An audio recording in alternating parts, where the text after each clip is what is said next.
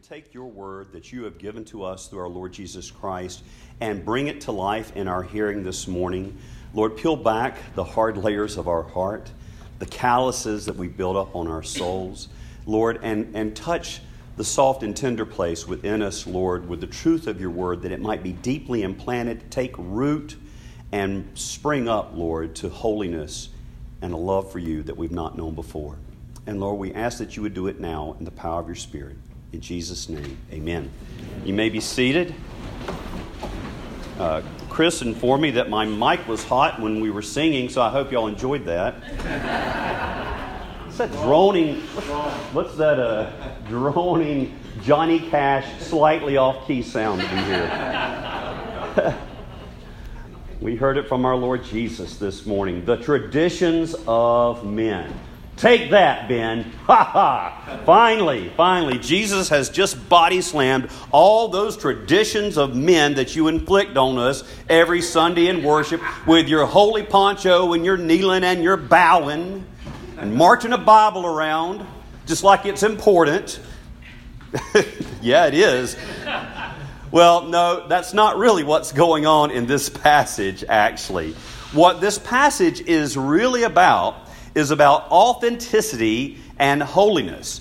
And the context for this passage is overt conflict between Jesus and the religious establishment of first century Judaism. So it's a conflict story between Jesus and the religious establishment of that first century Jewish leadership. So Jesus condemns their religion as being corrupt and essentially inauthentic. Corrupt and inauthentic. It was a religion that had decayed into legalism and hypocrisy. So we need to define our terms a little bit then. So what is legalism? We might hear that term occasionally. What is it? Well, legalisms are, man-made rules, man-made taboos that we say must be observed in order to earn God's favor. They are man-made rules or man-made taboos that we say must be observed in order to win, to earn the favor and goodwill of God. And that's exactly what we are dealing with here in Mark chapter 7. Here's the background. The condemnation leveled by the scribes and Pharisees against the disciples' behavior is not taken from the Torah, not taken from the Word of God, but listen, all right, is taken from a couple of places. One of the places is called the Mishnah, and another place is called the Gemara. Now, those were two written down works. They were codified Jewish oral traditions that were sort of like helpful books to explain and apply the Torah for daily living. And ultimately, those two books were combined around the 3rd century A.D. into what we now know as being the Talmud. The Talmud. You may have heard of these Jewish works. We get a lot of understanding of 1st century Judaism when we look back at those works as well. So the rules that the disciples are breaking about, you guys don't wash your hands right. Now, please wash your hands right. But the rules that the disciples are breaking have to do with ceremonial washing. Ceremonial washing that was the remedy to ceremonial defilement. So it was a ceremonial washing. It wasn't a hygiene washing. It was ceremonial washing, and it was to remedy ceremonial defilement. Now, those rules, had really good intentions behind them. Particularly, there was the desire to create sort of what I would call a protective zone. A protective zone of regulations that would help observant Jews, faithful Jews, to keep them from breaking the Torah, breaking the commandments. And that actually has a term associated with it. Of course it does. It's called Qumrah. Qumrah, not Qumran, but Qumrah. And Qumrah just simply means this: fencing the Torah, putting a fence around the Torah so that you don't accidentally, break a rule. So if there's a cliff here, if the Torah is saying don't jump off the cliff, you might build a barrier, 30 feet back behind the cliff. It's like when I go hiking at Pilot Mountain. There is a cliff there. Yeah, really, a cliff. People climb on. The rock climbers climb on it. And there's a fence right there that says people have died here. It really does say serious death. It was not just a flippant death. Serious Serious injury and death have occurred here. And there's a fence that says, don't go beyond this point. You can fall off and die unless you're here to climb on the rocks. So, and you can still fall off and die. So be careful with that. But that's what fencing the Torah was all about. We're going to build a fence to keep you from getting too close to the edge. But what happened was that those man-made regulations, those man-made rules themselves began to take on the very weight of the Torah, of the Word of God. So to break one of the traditions of the Mishnah took on the force of breaking the very Word of God revealed in Holy Scripture. So do you see what's going on here? So the problem here is not that the religious leaders, the problem is that the religious leaders have taken man-made practices and rules. They've taken man-made practices and rules that are ultimately not from the Bible and are treating them as if they had the authority of God's Word, which they did not. So the underlying problem here is legalism. Legalism, as I said, is an adherence to an outward code of regulations and taboos in order to gain the approval of God. It is the desire to have a right relationship with God based on the observance of rituals or behaviors that are perceived to make me or anyone else right with God. In other words, if I do these good deeds, that will make God like me. Now, the problem with legalism is that, listen, it eliminates, gets rid of the heart of what God has called His people to do. And that is, He's called us to be in a love relationship with Him. That is the heart of the Christian faith. It is a love relationship with God. And that's the very heart of the Torah, in fact. We said it this morning. It's in the Great Commandment. But God loves His people, and He desires their love in return. And so this morning we heard this at the beginning of the service. Hear, O Israel, the Lord your God, the Lord is one. Here it is. Love the Lord your God with all your heart. Love the Lord your God with all your heart and with all your soul and with all your strength. Love is what God wants from us. But legalisms take faith out of the realm of relationship and place it in the realm of obligations and duties. And this is a small, mean, picayune, piddling religion, because once you have fulfilled all the legal requirements, nothing more is asked of you in legalism. I've checked all the boxes, now I can go do what I want to do. But that is not the way love works. You and I were created to live a romance with God.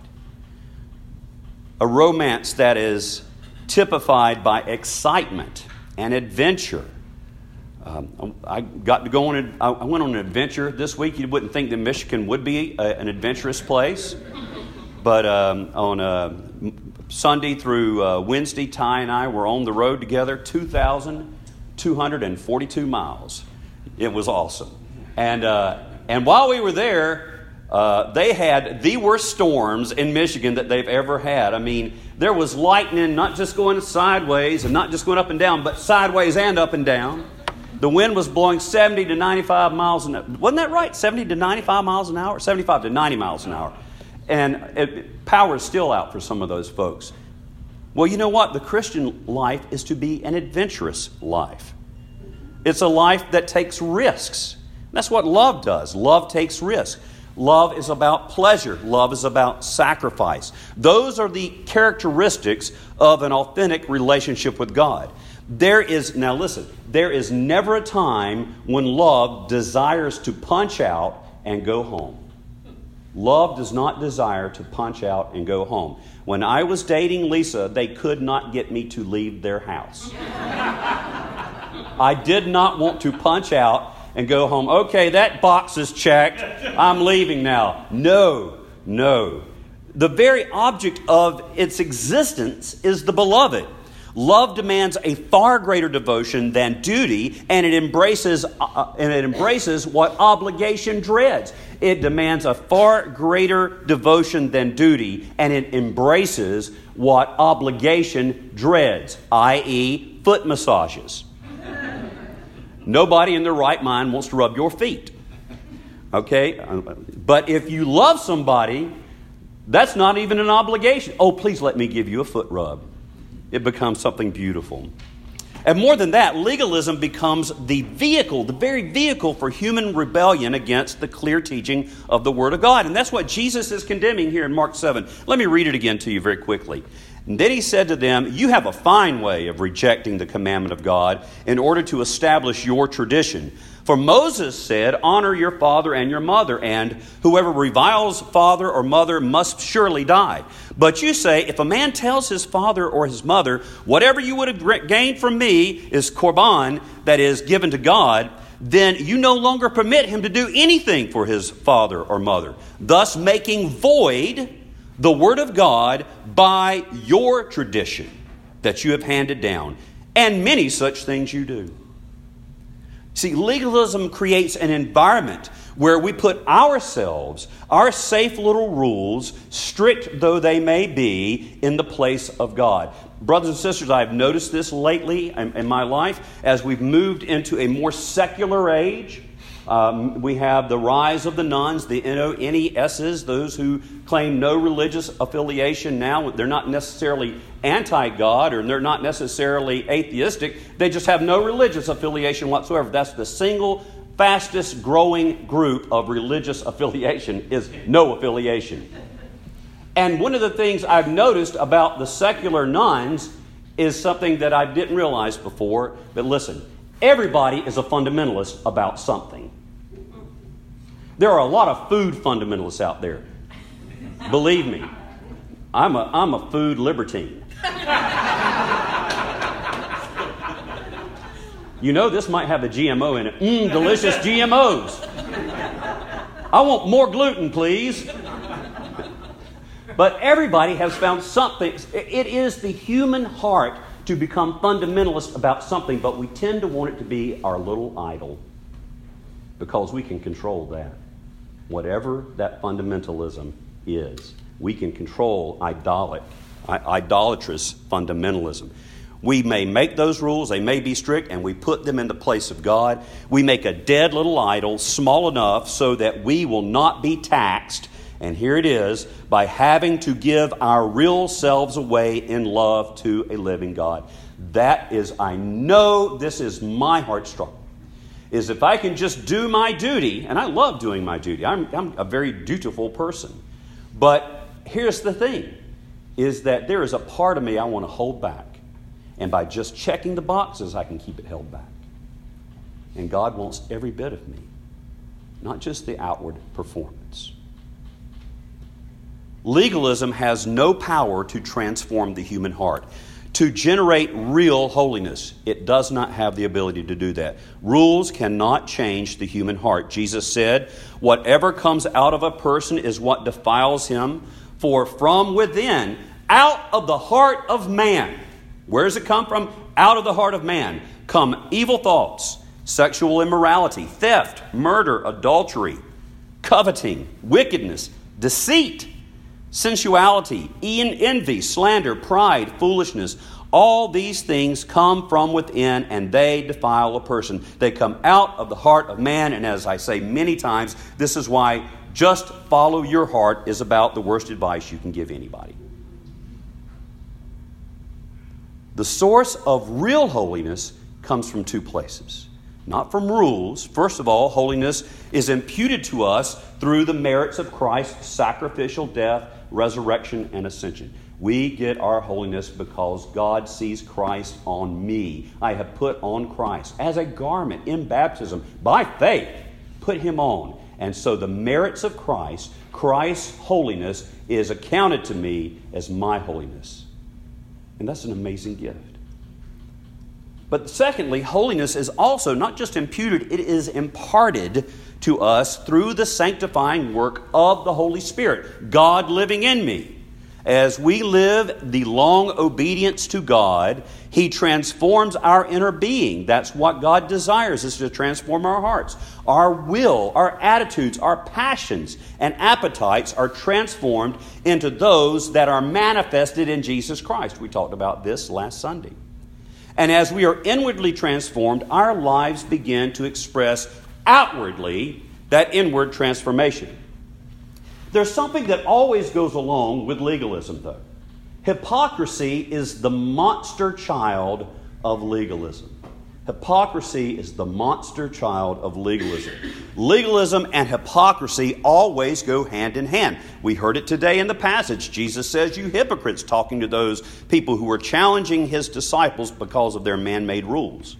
Hypocrisy is an outward display of religiosity. And my goodness gracious, have not we seen this in the news? And it's not just them Catholics. It's us Protestants too. Not just those liberals, but us evangelicals. And we've seen it. It is the outward display of religiosity that masks the inner reality of rebellion and sin. The word is almost, that word hypocrisy, a direct use of the Greek word hypokrites. And it began its usage as a term. A hypocrite in its first usage was a play actor in Greek theater, where they do what? They wear masks. You've seen those smiley masks and frowny masks. A person who wore a mask and pretended to be someone he was not was literally where the word hypocrite comes from. And often, brothers and sisters, the more rigid the rules, the more outrageous the hypocrisy. Let me give you a couple of real-life examples that are so long ago in my past that probably no one will get hints that I'm talking about them. So, in a small-town church I served decades ago, there was a custom, and tell me if you grew up in a church that did this, a custom of handing out perfect attendance for a pen for Sunday school. Did anybody have that growing up? Okay, you got a Sunday school pen, right? And then once you got your first year of perfect attendance Sunday school pen, then every year after that, they gave you a little bar that hooked on under that pen so that you could and you could wear it proudly to Sunday school assembly before Sunday school started, and that pen would have little bars all the way down it like that, and you could kind of rattle when you walked. You had so many Sunday school pens on you.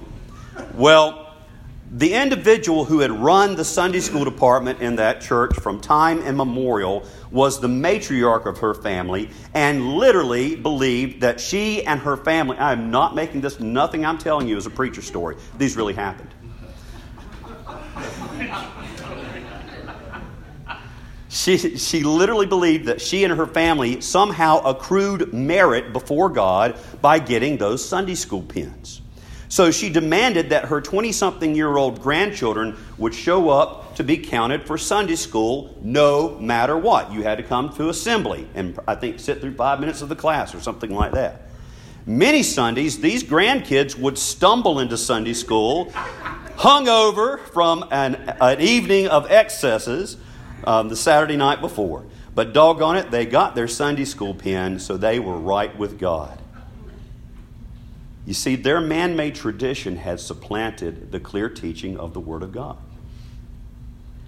And another, actually it was the same church. It's been so long ago, it won't matter now.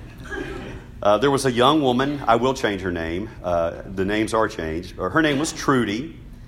And Trudy was gloriously converted to Christ after living what could only be classified as a pretty wild life. She was radiant, she was joyful, she was full of the Holy Spirit, she was on fire for the Lord Jesus. She couldn't wait to tell you about Jesus.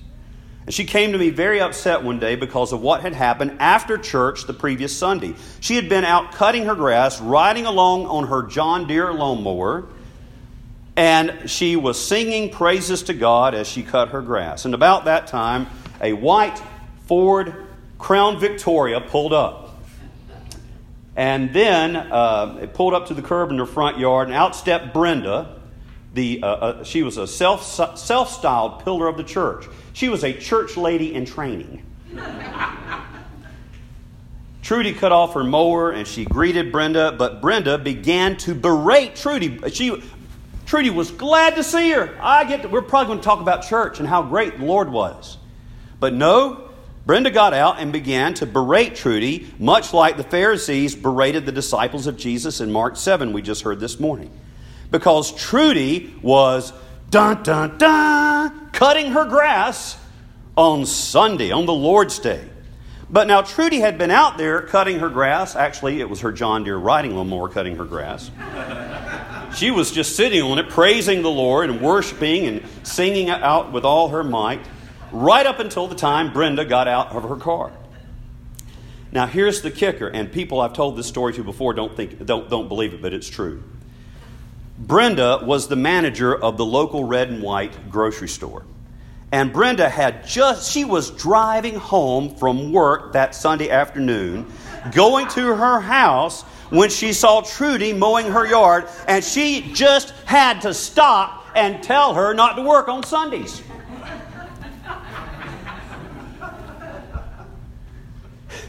That's hypocrisy. Hypocrisy. We are blind often to our own hypocrisy. The only person who is fooled by hypocrisy is the hypocrite. Now, I've used this example before, but it's worth keeping in mind. Comb-overs are hair hypocrisy.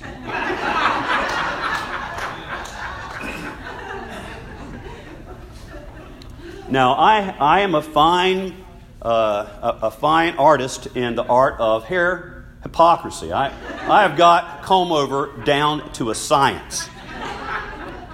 And I tell you what, it makes me feel great. But it doesn't fool anybody. I feel good about myself. Look at all that hair. It's not shiny up there at all, at least what I can see. I am the only one fooled by my comb-over. And if we are hypocrites, we are the only ones that are being fooled. Now, it's important to remember, because people tend to say something like this oftentimes, well, you know, the church is full of hypocrites. No, the church is full of sinners. See, to be a sinner is not to be a hypocrite. To be a sinner and say that you are not a sinner is to be a hypocrite. Which brings us back to the knee-jerk reaction that many of us have to that phrase, traditions of men. So are there traditions of men involved at Christ Church? How about in our worship? You betcha. There sure are. Just like they are. Now, there are forms here that we use that are not explicitly commanded in the Scriptures. Some of them are modeled on the Scriptures. If you want to go to the book that informs a lot of the way worship looks at Christ Church, I would go to the book of Revelation. So much of that book, which describes the worship of heaven, is reflected in our earthly worship here in Christ Church, Sunday to Sunday. But brothers and sisters, not only does Christ Church have traditions, every church has traditions. In churches that don't think they have traditions, somehow everyone still knows exactly how the service will go. How do they know? Well, they know there's going to be a long praise block where there's going to be a lot of singing. The band's going to start on a high energy note, and then they're going to move to a sort of a slow, more meditative move and get more laid back, and then probably someone's going to extemporaneously pray from the band at the end of that set. And everybody, by the way, knows when to raise their hands. You know, you do that. You know the cue somehow. How do I know to do that? I watched other people do it. Tradition. They know what to do when the pastor gets up to preach. How do they know that stuff? It's tradition. And so there's definitely tradition at Christ Church as well. But brothers and sisters, it's not a pursuit of phoniness, and it is not an attempt to unhitch us from the Word of God. Instead, what we do here is a pursuit of authenticity. It is a worship that is not designed, the way we worship, the way we try to worship God, is designed to not be about us, but to be God-centered. Not to be about my appetites or my tastes or whatever the current trend is. We're going with the current trends, like I often say about the year 500. Those are the trends we're following a lot of the time. But we don't say that you have to use these forms to be a Christian. We don't say you've got to look like us or act like us. We know there are other churches that are equally faithful, maybe even more faithful than we are, that don't do all these things. However, these forms, and also we don't believe that we're impressing God doing any of this stuff. God doesn't, look down and say, "Oh man, nice chasuble, Ben." I mean, I was kind of feeling a little mediocre towards you, but I'm pretty impressed by the holy poncho today. Well done. That never happens. Never happens. However, even though these forms don't earn any merit with God, they do something. We do say that these forms have been a way that we have done Christianity for a long, long time. And in our experience of about 2,000 years, we see that it helps people become saints and martyrs. These forms assist us in becoming saints and martyrs. Martyr means witness. Now, the forms we use on Sunday are preparation for us. They're formation for us to help us live out the Christian faith authentically. And you can see this same kind of thing in many other places. I don't know if you do martial arts. My martial art is my particular weapon of the martial arts variety is the remote for the TV. I'm an expert. But in martial arts, if you've done those, you know that there are these things in some of the martial arts called katas. And nobody fights like you move in a kata. It's a preparation. It's something you do over and over again. They're for the purpose of training you, for creating muscle memory, so that when you are in a moment of stress, you don't have to think about your moves. They just flow from you. The same is true for exercises and music. That's why if you took music, somebody made you learn all those scales and do all those drills, because they're not about performance then, they're about preparation for performance later. And no one, by the way, goes into battle marching in Napoleonic formations. We haven't done that since about 1812. But military units still drill on parade grounds in the same ways that those militaries drilled 200 years ago. Because those drills form discipline and obedience and a sense of cohesion, esprit de corps. Here's why this is important. Listen, okay? In the repeated actions of what we do on Sunday morning, we call it a liturgy. Liturgy just means the work of the people, what the people are doing. Our bodies are being united. Are you listening? Our bodies are being joined to the Christian story, to the gospel, with my body. We are enacting it every Sunday morning when we come to the Lord's Supper celebration. And thus we know God, ourselves, and our connection with the Christian community of believers through our bodies, not just our heads. Someone has written, ritual is the way we learn to believe with our bodies. Ritual is the way we learn to believe with our bodies. Just like in martial arts, just like in music, just like in military drills, and so many other examples we name. We do things with our bodies because our bodies are often the way to our heart. So when the cross goes by, you don't have to do any of this stuff, by the way. We don't have a book at Christ Church that says, okay, make sure you do this. If you look around and observe it, everybody's probably doing something a little different. They're acts of personal devotion. But you don't have to do any of this.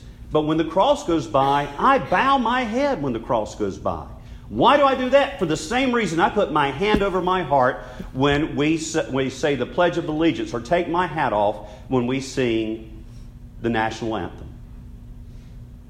Because my body informs my heart and how to believe.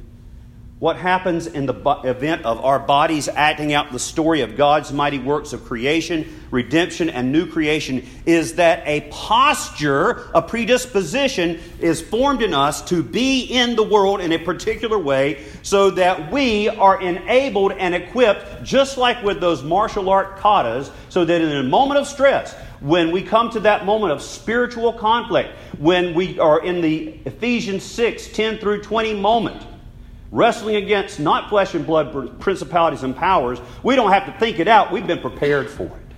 Or when we need to share our faith, we don't have to think it out. We say the gospel every Sunday in the words of the Eucharistic prayer. If you don't know how to share your faith now, y'all, I don't know what else I can do. I mean, it's drilled into me.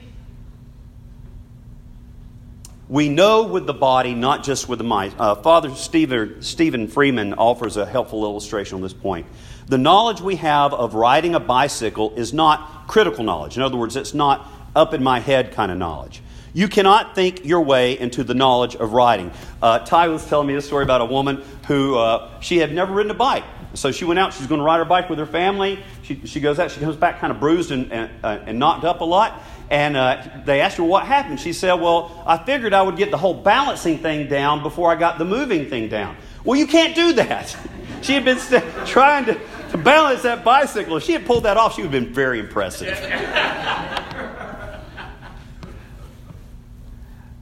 Playing the piano is a similar experience. Knowledge is not solely in my head. My fingers know how to play the piano. My whole body rides a bicycle. There is a tremendous, brothers and sisters, there's a tremendous longing for authenticity in our world, certainly as the world looks at the church.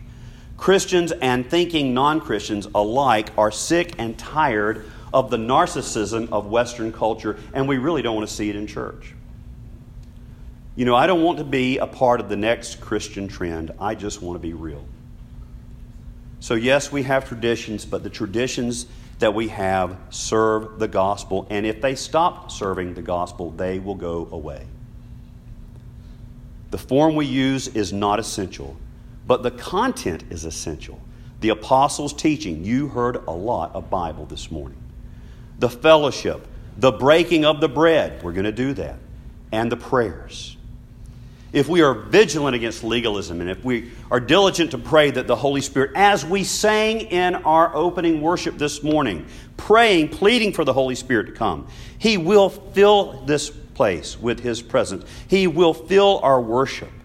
And then these forms can direct our worship to be more God-centered and less me-centered, to be a vehicle for ongoing conversion in my life, to form my Christian character, and to prepare us for ministry in the world. It happens by the power of the Holy Spirit.